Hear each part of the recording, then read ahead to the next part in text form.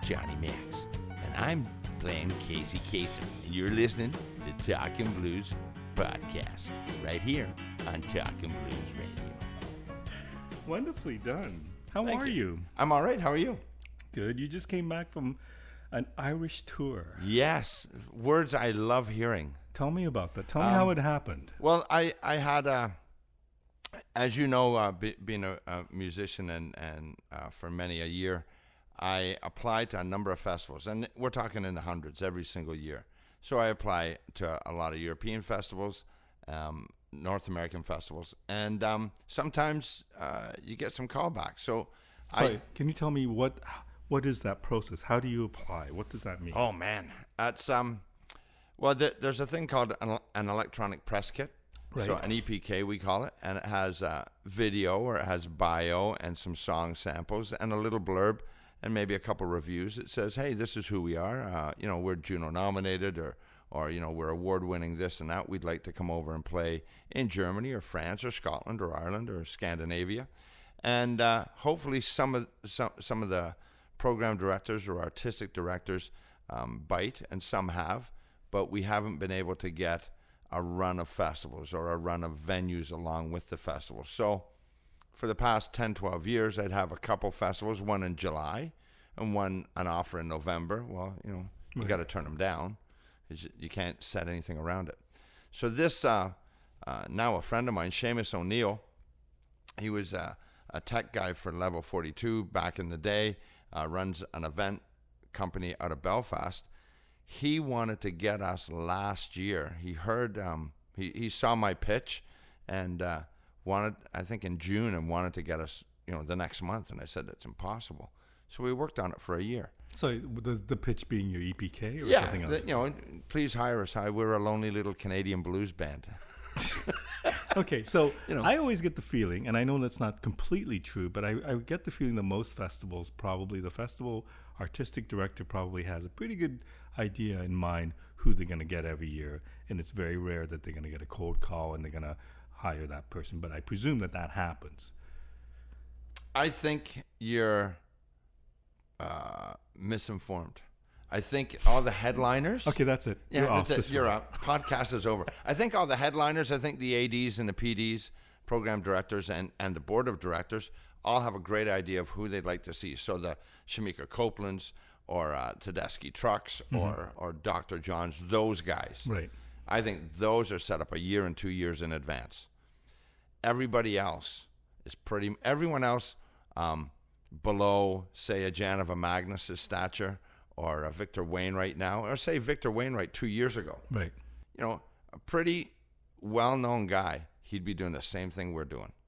So he'd be knocking on doors and having an agent knock on doors, et cetera, until he became more known through the IBCs, through winning the Pine Top Perkins Award and things like that.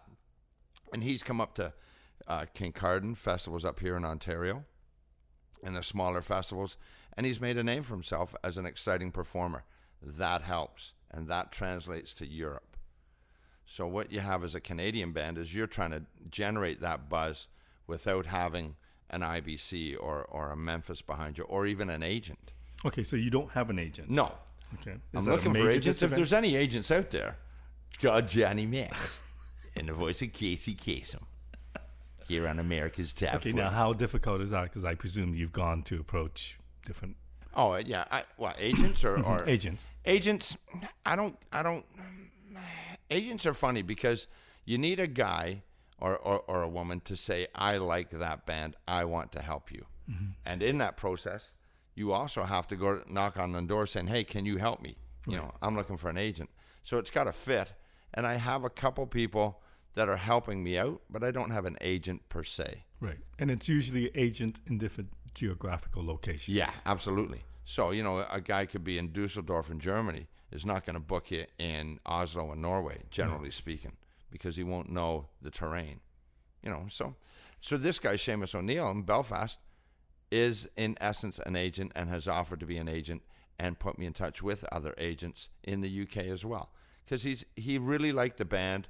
He liked what he saw on YouTube, and not blow my own horn, but you need that guy every once in a while to perk you up and stop you from beating your head against the wall, saying this is pointless, because if you're going to apply to 400 festivals a year, right? Just an acknowledgement. Like So you're saying Seamus is the guy who's given you that impetus to keep going on, right. Such as the PD for the Edinburgh Jazz Festival.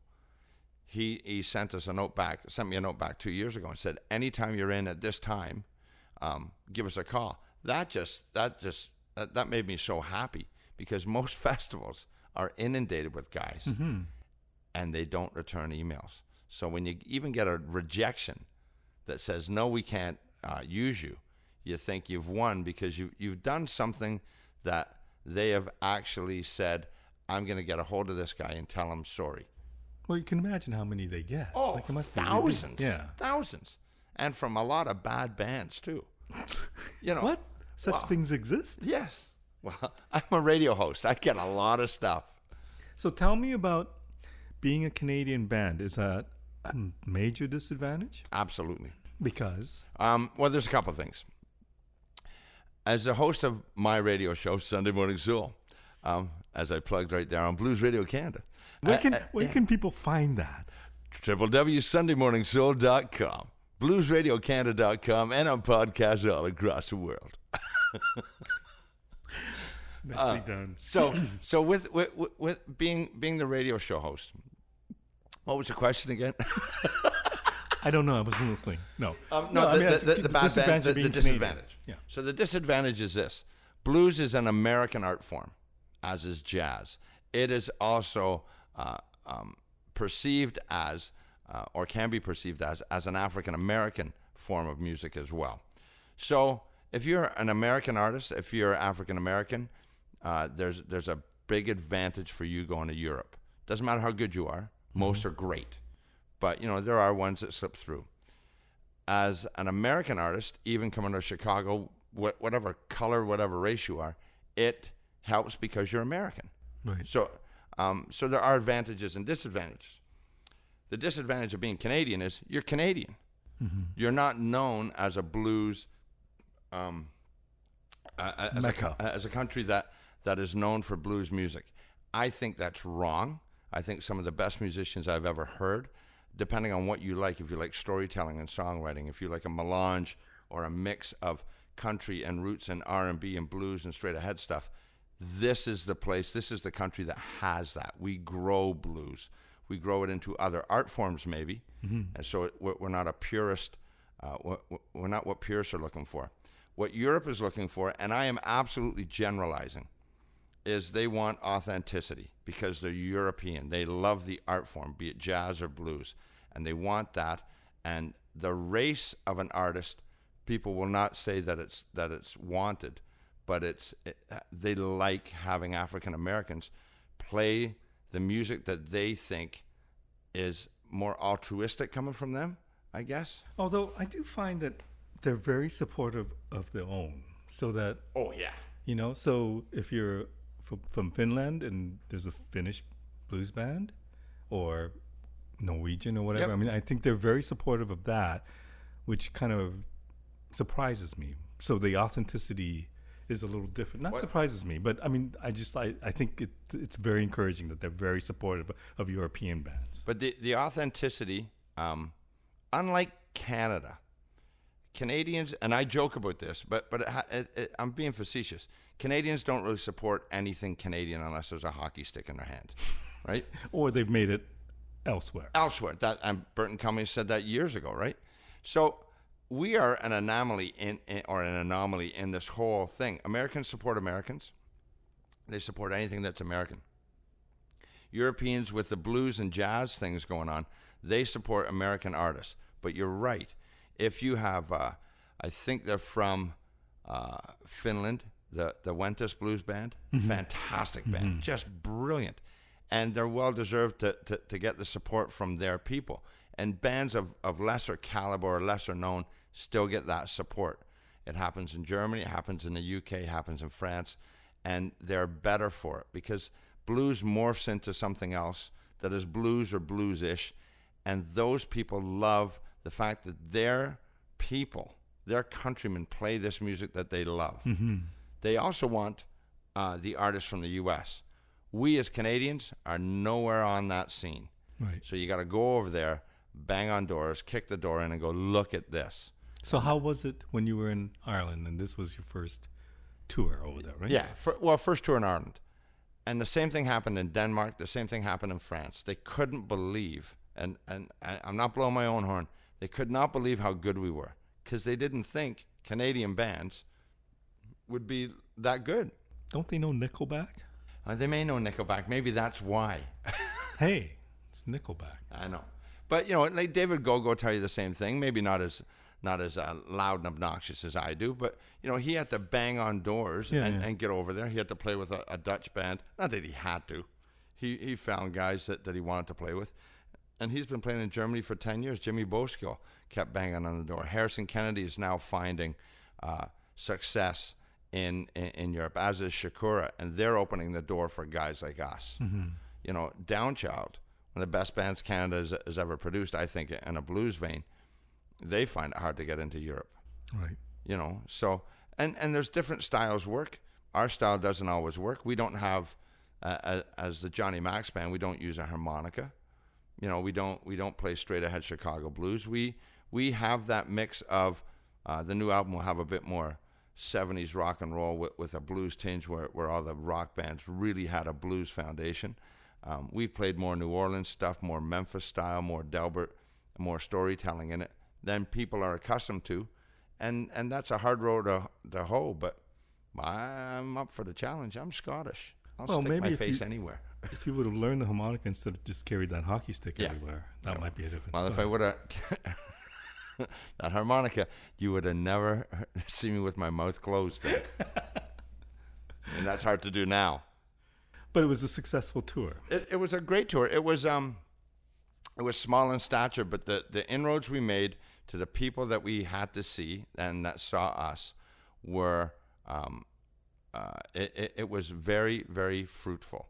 In that, this morning I got a call from the promoter who wanted to bring us back, and all the venues want us back next year, which is fine, at a higher rate. And we'll be going to the Republic anyway because we made inroads with that, and 2 other festivals are interested, and that's why you do it.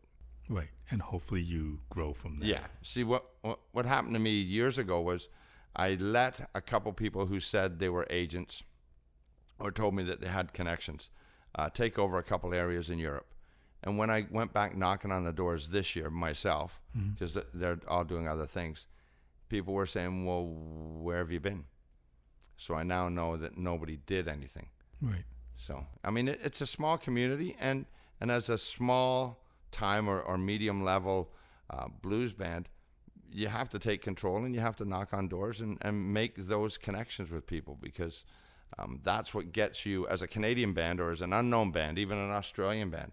What gets you into these festivals and different countries is the connection you have with the program director or the artistic director or the magazine editor or the DJs. So it's all about talking, and everybody I think in this country knows that I can talk. I heard that. Yeah. You're the only one that listened, Marco. But I mean, it's the same thing that you go to the IBC every year. Like, you're trying to make connections. Yeah. And make contacts. Well, the IBC is absolutely fantastic. I will go to the European one next year. I planned this year but ran out of money. The musician's dilemma. Mortgage or a trip to Italy. Or food. Or food, yeah. So the IBC, the International Blues Challenge, is one of the best meet and greets I have ever seen. So it's, for those who don't know, it's between 250, 350 bands, solos, and duos playing over 4 days in Memphis, Tennessee, in a competition. And I use that word reluctantly, but that's pretty much what it is. But it is in front of the largest venue owners and managers in the U.S., festival directors from across the world, and in the U.S. and in Canada. There's now 6 showcases that you should go to, put on by certain blues societies and other agents and labels. And it is a place where you can shake hands and talk to people once a year, and they remember your name, and You could get a record deal out of it. You could get an agent out of it. You could get more festival work, and you can travel the world. And I'm shocked at how many musicians still think it is crass to compete. And I use the analogy in the movie The Color of Money with Paul Newman and Tom Cruise. Paul Newman has a line in it where Tom Cruise says, I beat this guy on the table, I beat this guy and this guy. And Paul Newman said, it's not about what you do in front of people. It's all about the back room. And that's exactly what this is. So your band played there? Twice. And what was that experience like? I thought it was great, but apparently no one else liked us, so. Well, at least you liked it. I made great friends out of that. I made great connections. From Jay Seelman, who ran the Blues organization, the Blues Foundation, to Bill Wax, who's become a very good friend of mine, who had the largest listenership in the world of blues listeners on XM satellite radio. A couple of the sponsors and their wives have all become friends of mine. And all these people, the DJs, everybody seemed to like it. The judges didn't like it so much, but everybody has their own agenda. Some don't like blues the way we play it. That's fine. Mm-hmm. Sometimes the sound isn't great in the IBCs, and it turns out rockier than what you want. They're loud rooms. They're not meant for blues, most of them. And so you do the best you can. And the judges are doing the best they can. I've judged for 5 years. It's not easy. And you should go there and think that you're the best, pretty much the best or the top 3 anyway. Because if you don't, you're just wasting everybody else's time. Yeah, why go there if you're not? Yeah. But at the same time, I think a lot of people go there just to think about winning. And I know that the winner, like, it's definitely the first place artist, massive, get a lot of rewards, and so does the second. But I don't know if it's only about that. And it's, I know people who didn't make it past the first round who wound up doing tours in South America. Jericka Singleton, for one. I saw him twice, and he blew me away both times. Didn't make it out of the bars, which blew my mind. Right. Traveling all over the place. And yet there are other bands that made it, that have, made the finals and didn't go anywhere. Because you have to keep that juggernaut going. So once you get the momentum, you got to keep pushing it. And if that's not you as a band leader or a band, and you don't have an agent or a manager to do that for you, it's a lost opportunity. And that happens with a lot of guys. Oh, it's a tough business to be in. And Oh, yeah. I'm used to get beaten up. That was my position playing hockey. Send him out. He'll tire out the goon. Okay, is there, Canada's a difficult territory to cover because it's so huge. You've gone to Ireland, you've gone to parts of Europe. Is the U.S. important? I mean, how do you view what territory to cover, or you'll just cover anything that you I'm trying to get into the U.S. I'm trying to get into Florida. I have, again, it's the same with Europe. I have some gigs I can do, but I can't string them all together at the same time. Right. But I was told once, years ago at the IBC, that the U.S. is not going to import blues from Canada. Mm-hmm. And that's a pretty poignant statement. So again, you got your work cut out for you. So the work I do at the IBCs, when we played there last year, 4 or 5 guys I invited out to see the band because they all knew me as a DJ and a judge. They weren't around they were around when we first played, but I didn't know them. Mm-hmm. They didn't know us. We were just another band. We've all become friends. They all came out and saw the band. They were all impressed to the point where 3 guys in Florida came up and said, anything you want, when you want to get down here, I will do my utmost to get some work for you. And that's all you're asking, because cold calling's cold calling. But if you have somebody to say, hey, try these guys out, then it'll work. And I'm an old guy. I'm not looking for 14 dates and 15 nights. I'm looking for 6 dates and 15 nights. I need some sleep. Okay, but 6 dates and 15 nights usually means you're not going to make money on that tour. True, but you work on merchandise, T-shirts and CDs. And it's not always about making that money. You're never going to make a killing the first time out anyway. Right. If you break even, I think you're ahead of the game. If you go with, it's like a budget. If you don't want to go over your budget. So if I can afford to lose $1,000 or $2,000 or whatever it is, then I can afford that. The other beautiful thing about Canada, and not so much to our brothers and sisters in the U.S., is we have governments that offer grants and Arts Council grants, and there's a plethora of them. There are a myriad of them. So can you explain that to people who doesn't understand or who has no concept of what government grants would be? Like, what kind of grants are there, and how do you take advantage of this? Well, because Canada is such a large populace, when you're talking about the U.S. and the difference in Canada is a huge country, we're very east-west. We're spread across east-west. At least in the U.S., you can go north, south, east, and west and hit a big town to play. So there is that advantage. So in Canada being so wide, what the provincial governments and the federal governments have offered in all arts, from video to theater to dance to music to classical music to Aboriginal music and all that palette of artistic endeavor, they have a process where for whatever specific genre or trade that you have, you can apply for money for a recording project, a theater project, a touring project, working with other arts ensembles and projects like that, for being a producer, for being bringing in productions, publications, and being managing. They have all sorts of these programs where if you apply correctly and you're judged by your peers, whoever the peers are, on a panel that you're deemed worthy, they will give you the money you ask for or a portion thereof. But how difficult is that? It's very difficult, and it should be difficult. Right. Because if it wasn't, there'd be no money left. Because as soon as there's free money, everybody's after it. Mm-hmm. So you get some guys who complain that you know it's all run by bureaucrats, which it's not really.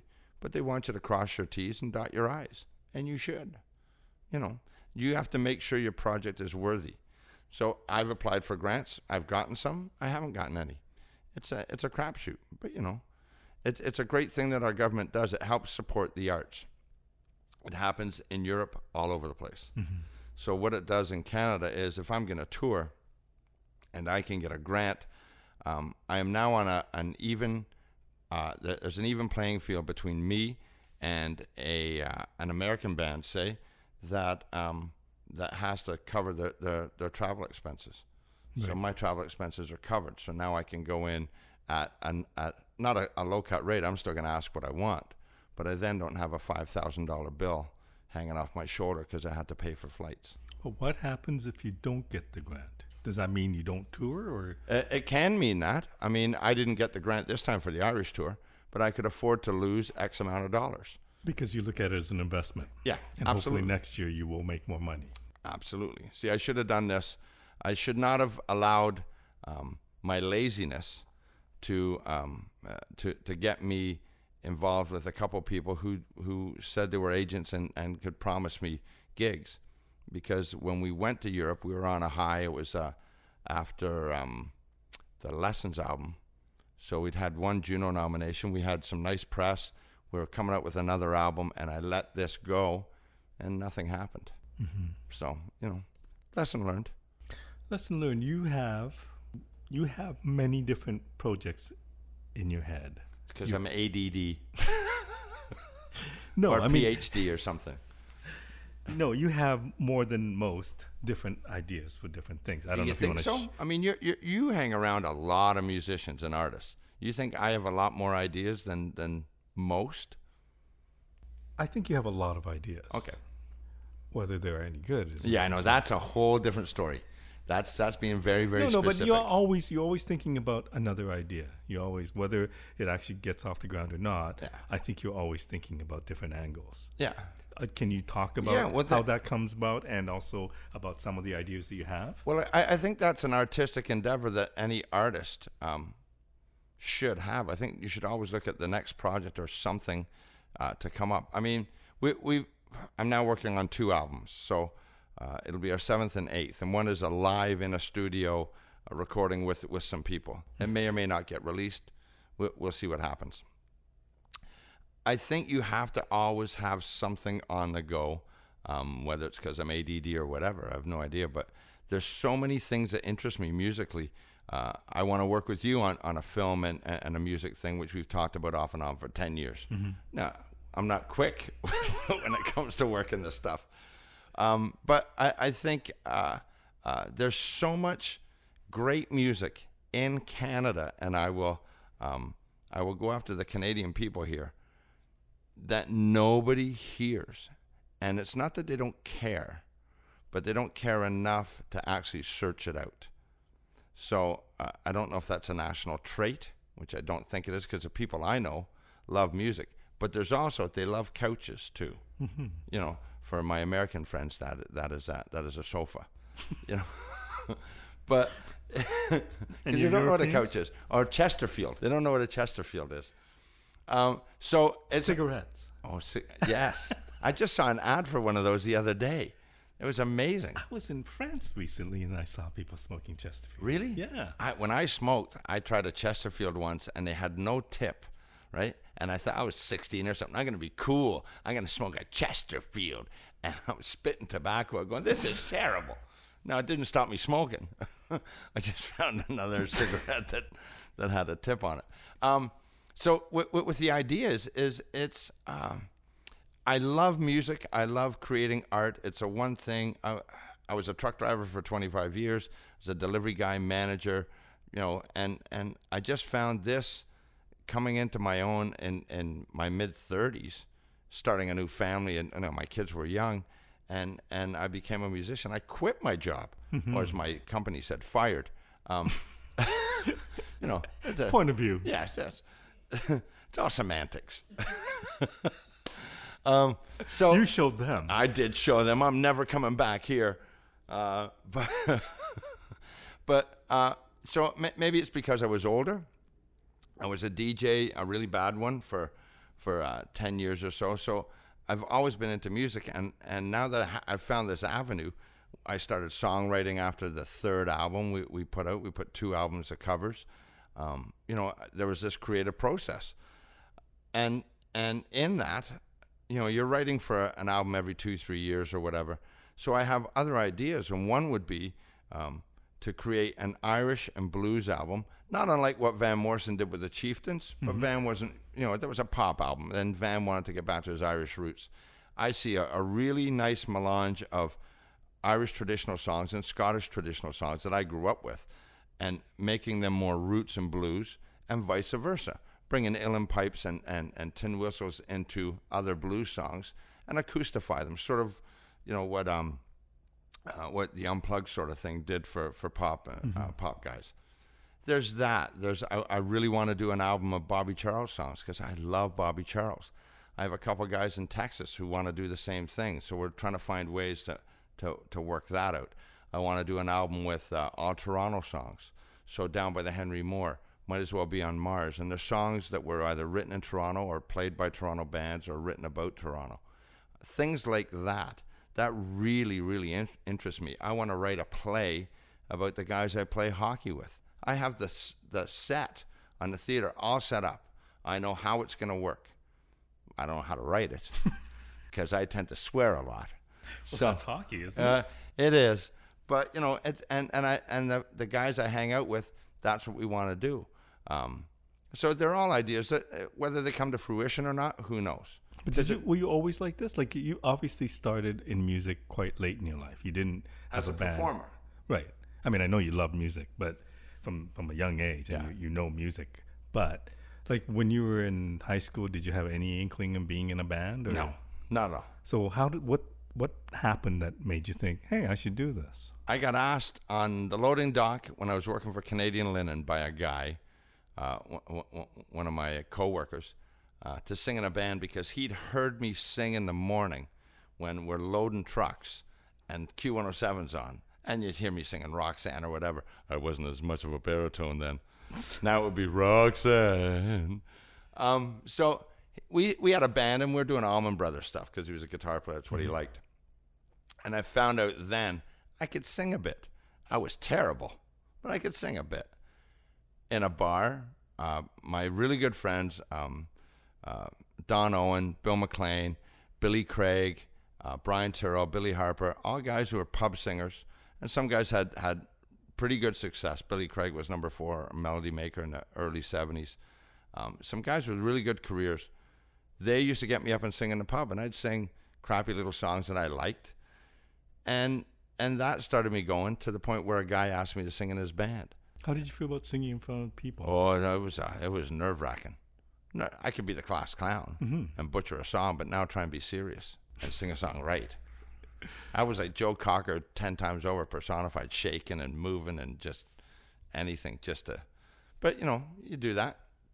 And then I got asked by a friend of mine. A friend of mine had a guitar teacher, and this guy saw me doing my karaoke, goofing around for beers at a bar, and then told his guitar teacher about me. And it was a 2-song audition.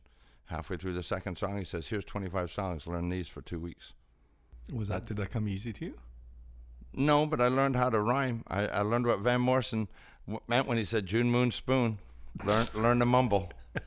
Because when you forget the words, you better have something else in your head. Okay, so when you started that, did the bug hit you immediately? Oh, yeah, I loved it. Loved it. I was the center of attention. I was a class clown who gets to live out his dream.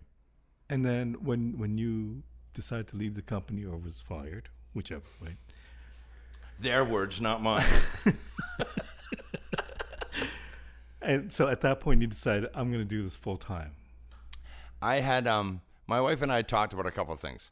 My wife and I, the only 2 people I know have ever taken other jobs for less money a number of times, because we're all about sanity. So if a job is running you down and making you crazy, then quit. Right. I had no problem with that. My wife had no problem with me quitting or being fired. Well, she didn't like the fired part. It happened a lot. I had 8 jobs in 1 year once. Oh. 8 jobs. Apparently I have a little bit of an attitude. Wow. That's a surprise. Oh, the attitude or 8 jobs so that I can count to 8. Me and math are not very good friends. Wow. Okay. So when I was working with my last company, and I was working on the side in the bars, and we had 3 and 4 and 5 gigs a week. And the scene in Toronto was pretty good, and we were already branching out into St. Catharines and Niagara area, so southwestern Ontario. So we were an hour, 2 hours outside of our home turf, once a week or whatever. And we'd take gigs, and we were getting paid pretty good for bar bands. Well, then I got fired, and then I said to my wife, "Well, I'm not going back to work." And she says, "Okay," because we were making good money. And then the bottom fell out of the music scene. Okay, so what year would that be? Oh, man. It would have been... when would that have been? Well, I've been doing this for 20 years, so say 18 years ago. Okay. So what's that? So late 90s, right? Yeah. So you had nothing to do with the bottom falling out, did you? Well, no, I had nothing to do with that. Although it has been mentioned. Well, you had the drinking and driving laws got more strict. Right. Prices kept going up for beers. People weren't going out because we were working longer. And my pet peeve, you want to get rid of unions, you're going to work longer hours.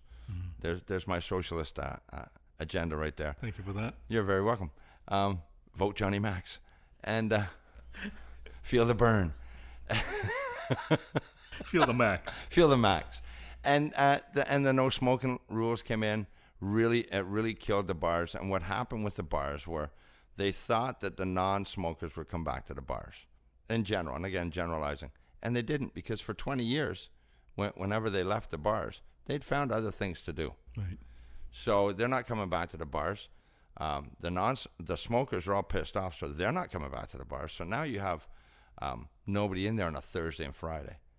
So now you can't afford to hire a band. And Toronto had a great live music scene, as I'm sure other cities did, but a really good cover band scene, a really good original band sort of scene. There was bars with original music going on, and it went away. I'd say almost overnight, but within a year, because bars didn't realize that nobody was coming back. So they didn't change their menu, didn't bring in the new beers. We don't need craft beers. We don't have to draw people. We'll eventually get them back. And they didn't. Happened in New York City, happened in Chicago, happened in San Fran, LA. But you never went back to work full time, Nope. did you? No. So how do you deal with that? I do a lot of things. I run 4 bands that I front. Mm-hmm. So I have festival bands, I have bar bands, and I can put stuff on. I play in 2 other tribute style bands now. I'm in a jazz band. I used to guest with other guys.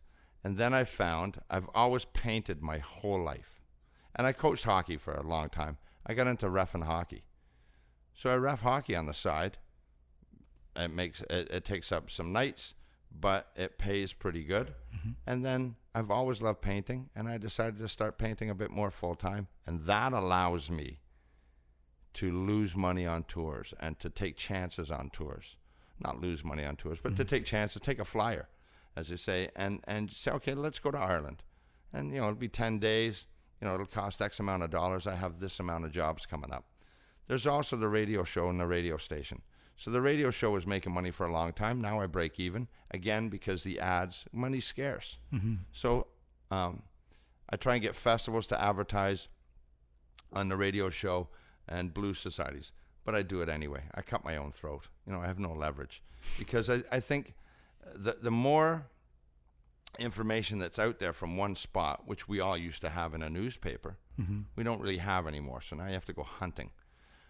But if you can come to my radio show or my radio station and hear what's going on, it might be a small little parameter. It might be stuff going on in Huntsville, in Toronto, could be in Vancouver, could be the East Coast. And they all send me stuff, and I try and get it on air. Then at least you can hear what's going on or what might be coming to your neighborhood.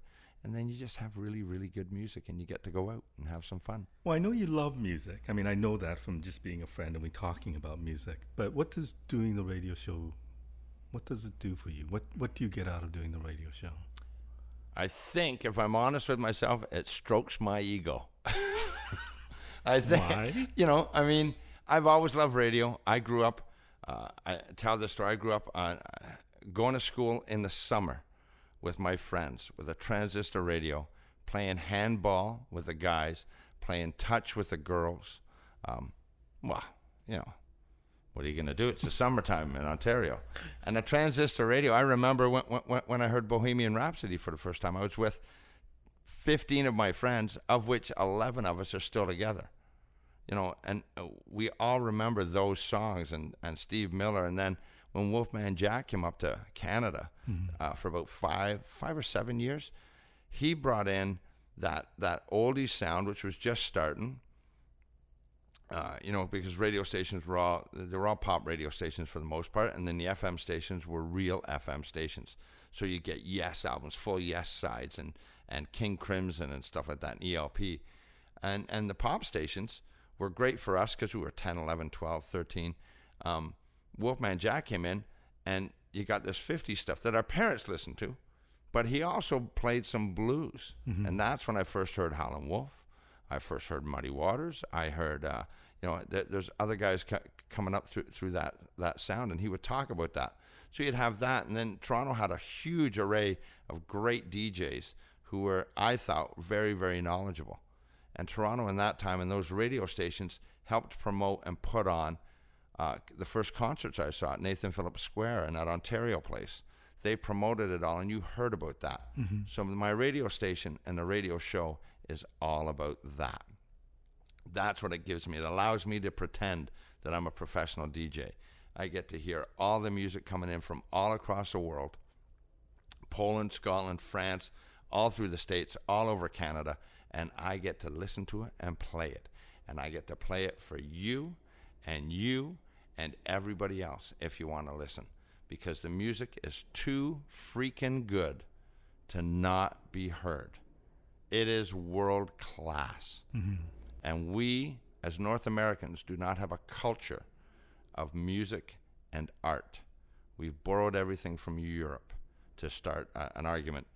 And in Europe and in Asia and in Africa, it's omnipresent. It's everywhere. We think it's a hobby. It's not a hobby. Not for anyone you know, not for anyone I know. But do you worry about where the music business is going or has already gone? What music business? Okay, so you talk about 2 CDs in that you're working on. I'm not even convinced that 5 years from now people are going to be selling Probably CDs. But how do you view that, the change in the business and what you as an artist have to deal with? Well, I found that in Ireland pretty quick. And Europe is probably 3-4 years ahead of us in consumerism, much as North Americans will tell you they're not. They don't buy CDs anymore. I had a hard time selling CDs, although some people, depending on the age group, they'll buy some because they want a memento, and that's what they are now. Right. I don't know if song cards help. I sure as heck know that USB sticks don't work, but there has to be something. And as an entertainer or an artist, you don't want to let, this is going to sound really crass, you don't want to let a sale pass you by. And maybe it's a businessman in me. So I don't want to trust you as a listener to go home and download my music. I don't even trust you to remember the name of the band after a day of being out drinking and being at a festival. I mean, we all know that's true, and nobody wants to say it. Right. So I'll be the loudmouth to say it. I would rather get you as soon as I finish and have you buy my music. But people are they're too lax now, and I'll get it later. I've even heard examples where a musician would be asked what that second last song was in the set, and he'll say, it's this song, and you can buy it on this CD, and say, oh, no, that's okay. I can stream it. Yeah. Well, the streaming is killing it. That, the Spotify argument where, for whatever reason, governments have not changed the rules and the payout, because without that, Spotify wouldn't exist. If Spotify had to pay radio rates, Spotify would not be there. The argument with other friends of mine is, well, it's there anyway. Yeah, it doesn't make it right. No, I'm not sure if you're going to change it, but I wonder as a musician, what do you do to not accommodate, but what's your thinking in terms of how do you deal with being in the music industry? The music non-industry? Music non-industry. Yeah. I don't think you can acquiesce to the lowest common denominator. That's not how I would work it. I know some guys will. I think you're wrong to say you can't fight it. There are organizations in Canada that are trying to fight it, such as Let's Fix CanCon. But it's record companies and labels won't always make their money. However they're going to make it, whether it's stealing off the artist, which is generally what they did, because the artist never checked, and the record companies always benefited from that fact that they already knew. Sign this, kid. It will be good to you, and so you sign it, and all of a sudden you're in debt to the tune of $5 million, and you have to go bankrupt. So that's what record companies did, and they made a lot of money on the backs of everybody else, and the successful ones always make money. In Canada, with CanCon rules, the problem as I see it is I will never make money because no one will play my music on radio. Not because it's good, bad, or indifferent, but because CanCon allows you to play the same Canadian content over and over and over, which in essence makes the same 6 artists and songwriters very, very rich. And people think that's it's good, it's CanCon. Well, if that's the case, people think Neil Young did 2 songs, not 30 albums. They think the band had 2 songs. They think the Guess Who had 1. And they think BTO had 7. So we should explain what CanCon is. CanCon in Canada came in 1969, which was a way of radio stations. It was legislated that radio stations must play, at that point it was 30% Canadian content between the hours of 8 and 6. At that time it was 24 hours. So the radio stations could play it whenever they wanted. So what they did, because it was based on a 24-hour period, they played all the CanCon, Canadian content, at the back end from 2 to 8 a.m. in the morning when nobody was really listening. So they circumvented the rules. Then the rules changed, so it had to be between the prime time, so between, say, 7 and 6 at night. And they lumped them in. They lumped the CanCon in early and late. So CanCon, the government again changed it and said it has to be 35% every hour. So it keeps the Canadian artists going, because without it, you would just play the same crap being fed to the program directors that everyone else in North America had. Do you think it's still the same, though? Like, do you think... Oh, yeah. That's why you have Howard Stern. What do you mean? Lowest common denominator. No, but I mean, I don't know if... when you look around, you look at the Canadian artists, and I'm not talking blues, but more in the mainstream. Yeah. You have some pretty established acts now, and I don't know if that would have happened without CanCon in the past. It never would have happened without CanCon, and Skip Procop has been against CanCon forever. So is Bruce Allen. But without CanCon, Bryan Adams doesn't become a huge star. Like, he doesn't get the foot in. Mm-hmm. That's what CanCon did. It allowed April Wine. You can do whatever you want. You know, you can stay in Canada, such as Blue Rodeo pretty much does. Right. Or you can travel the world like April Wine does, or Bryan Adams. Bryan Adams is a fantastic performer in that. But I don't think he would have had the leg up that CanCon gave him at the start. Mm-hmm. You know, and that's all CanCon's for. But what it's become now is all you hear is Celine Dion, Guess Who, Neil Young, Blue Rodeo now. But it was all Joni Mitchell, Gordon Lightfoot. It was all the same artists. So those 5 or 10 writers, they all get all the money, and nobody else. You know, you don't hear of anyone else. So thank God for the CBC, the Canadian Broadcasting Corporation, because that's the only place, that in college radio, you will hear brand new Canadian music.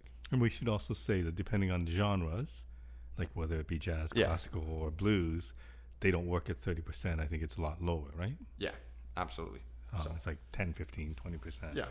But, you know, that's the elephant in the room. And you play with the hand you're dealt. So, I mean, it doesn't mean... I think too many people don't want the argument. It's a very Canadian way. But I'm not really Canadian. So I like arguing. But I wonder if they took it away, what would happen? Because I just think there's enough established acts and good acts. Yeah, but it's for... I see it as the new and up-and-coming ones. I don't think it's doing that now. Mm-hmm. But, you know, Justin Bieber, for want of a better phrase, broke in the U.S. Right. You know, and he broke on YouTube.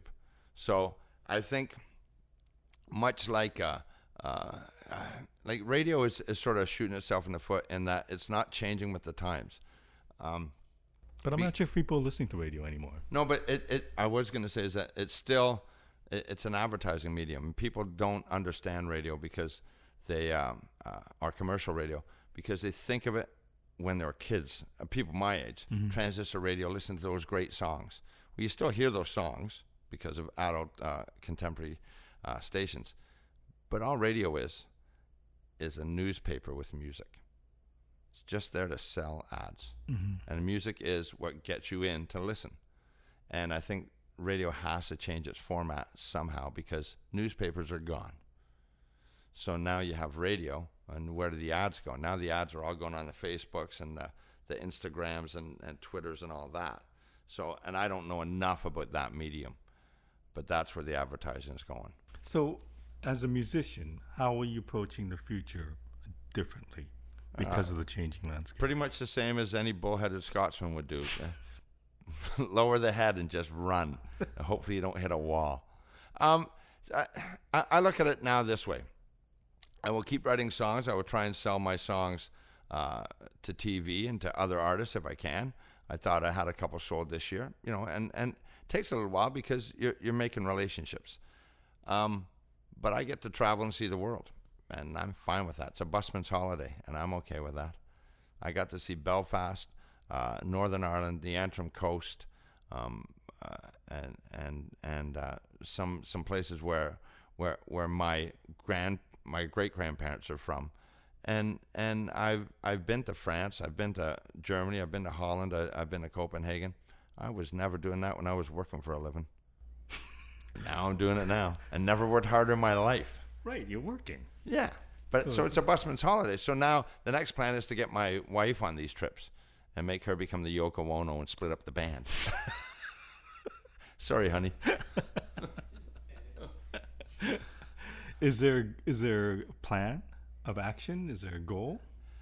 My goal is, I said this to, we all know Richard Flohill, and your listeners may or may not. So Richard Flohill is a top publicist in Canada. And him and I were chatting one day, and I love Richard. I love him to death. And I've said this to his face, although he may not remember it because he might not have been listening to me. Because, as you know, I just talk incessantly, and hopefully somebody listens. Do you actually hope for that, or just go on? Oh, yeah, well, you have to have hope. I mean, I hope my hair grows back, too, but, You got to have hope. So I said to Richard. Richard comes up at this soiree we're at. He says, "Johnny, oh, I hear you want to be some big blues rock and roll star." And I said, "Nope, Richard. All I want to be, I want to play 60 gigs a year." I said, "At $4,000 a pop, and I'm okay with that." I said, "I'll be mid-level the rest of my life. I will get to see every place I want to go see, and I'm fine with that." Yeah, I mean, I'm too old to be a star. Not that I'm good enough anyway, but let the young kids dream of that. I know my place. I know how good my bands are. I know how good the songwriting is. But, there is no room for ego in the blues. No. Unless you're B.B. King, rest his soul. But other than that, But even that, is that attainable? Easily attainable? I don't think it's easily attainable. I think it's a good thing to shoot for. I think you can play on either coast in Canada once a year, a couple gigs, 4, 5, 6, 7 gigs once a year. There's enough gigs around. You just have to be willing to travel and afford it. I think you can go into the States once a year for 10 gigs. Maybe it becomes 20. I think you can go to Europe at least twice a year. And I think now I'm looking at Australia and I'm trying to figure out China. And if you can do that, that's your year set. For anybody who doesn't know what your band is like, how would you explain what you do? They're crap. This is probably the worst band of misfits and what's the Santa Claus movie, that Misfit Island, the the island of misfit toys. That's what we are. You do such a good job of selling yourself. Oh, listen, nobody sells like I do. The Johnny Max Band, I tell you that the guys we have in the band right now, the new album will have Kevin Vino on guitar, Russ Boswell on bass, Rob Gusevs on keys, and Jimmy Casson on drums. Great band, great guys to play with. And the previous versions of the band, seems I go through a new band every album. Everybody contributes and brings their own spin. I said earlier, Canadian blues is a melange, and that's what this band is, an absolute melange. So we'll have jazz chops in there, we'll have country stuff, we'll have old-time honky-tonk, we'll bring New Orleans, we'll bring a Memphis sound, a Toronto, a Yorkville sound, rock and roll, blues, and singer-songwriter, whatever. If a song's a good song, we'll put it on there, and we will massage it to what we think is just a good song. And that's what Canadian musicians bring to blues. Do you have a title for the new album? The new album is called Roadhouse Soul. And when is it going to be out? It'll be out when it's finished. It's taken a while. This has been the longest trek I've taken to do an album, and just because of logistics. So a couple guys had to leave. They couldn't find the time and stuff like that. So we had to get new guys in. Does that mean you had to re-record some stuff? No, I didn't have to re-record anything. But when we were set up for pre-production and an album, I thought, and then I guess I didn't communicate it well enough to the other guys, because in Toronto you have to keep moving, so you got to keep working. Mm-hmm. So if you're not working enough, the guys, not that they're going to leave, but they're going to find other work, and sometimes that doesn't work with the recording schedule. In our case, there was new families, there was new jobs, and you can't take time off of a new job. Young families, you got to stay closer to home, so you're not going to tour with guys. And if the money's not there, maybe they need more money than I'm willing to pay up front. So be it, right? Mm-hmm. And I mean, I would love to have a band like the Beatles and the Stones. That was what I always envisioned. But in Toronto, as you know, you just can't. So, and there's enough guys. I mean, like I said, I got 4 bands on the go at various times. There's enough guys I can use that I trust. Because here's the other thing. I have to trust them because I don't play anything. I mean, I play the clown. See what I did there? How big of a disadvantage is that? I think it's a huge disadvantage. But if you surround yourself with guys who know what they're doing, can read, can do charts, can talk about changes and different ways a song can go, then I'm all in. But is it easy for you to communicate your idea? Because obviously you have ideas. I have ideas, but mine are not written in stone. I said this to a young songwriter a couple of weeks back. I said, your songs are great, but be prepared, because she was going to go into a new studio environment with, and she'd never played with a band really, And I listened to some of her songs, and they're good. But I said, you should be willing, in my case, to go in with an idea with guys. Now, she plays, so it's a bit different. With guys who have their own ideas and be willing to follow that path. Now, that path can change again. Right.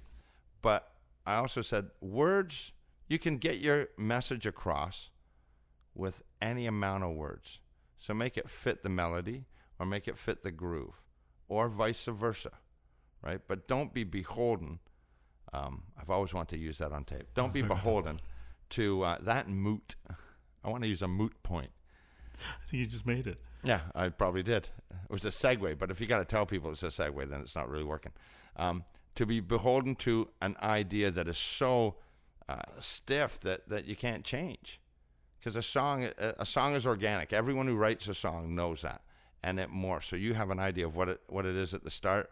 It may turn out like that at the end, but I guarantee you, it's not the same as when you initially started it. Mm-hmm. It's always changing, and I change songs on the fly. We have 11 songs in the can right now waiting for my vocals. Now, the songs are all written. I did scratch vocals. They're all going to change because that's what's going to happen. Because I like recording as a moment in time, and then the songs will morph into something else as we play it live. Mm-hmm. So, some guys like doing it the other way. But my final question to you. Yeah. Is this over? It's over. It's over. You come to be in a band late in life. Yeah. What's the greatest lesson you've learned from this experience? Oh, you're being philosophical here. No, just don't let me down. What is the greatest thing? I think some of my band members would disagree. Because didn't they leave already? Yeah, I feel like Donnie Walsh. We've gone through 200 members already. I think what I've learned is I try and get along with people, and I always have. But you can't always do that. Somebody has to be the leader.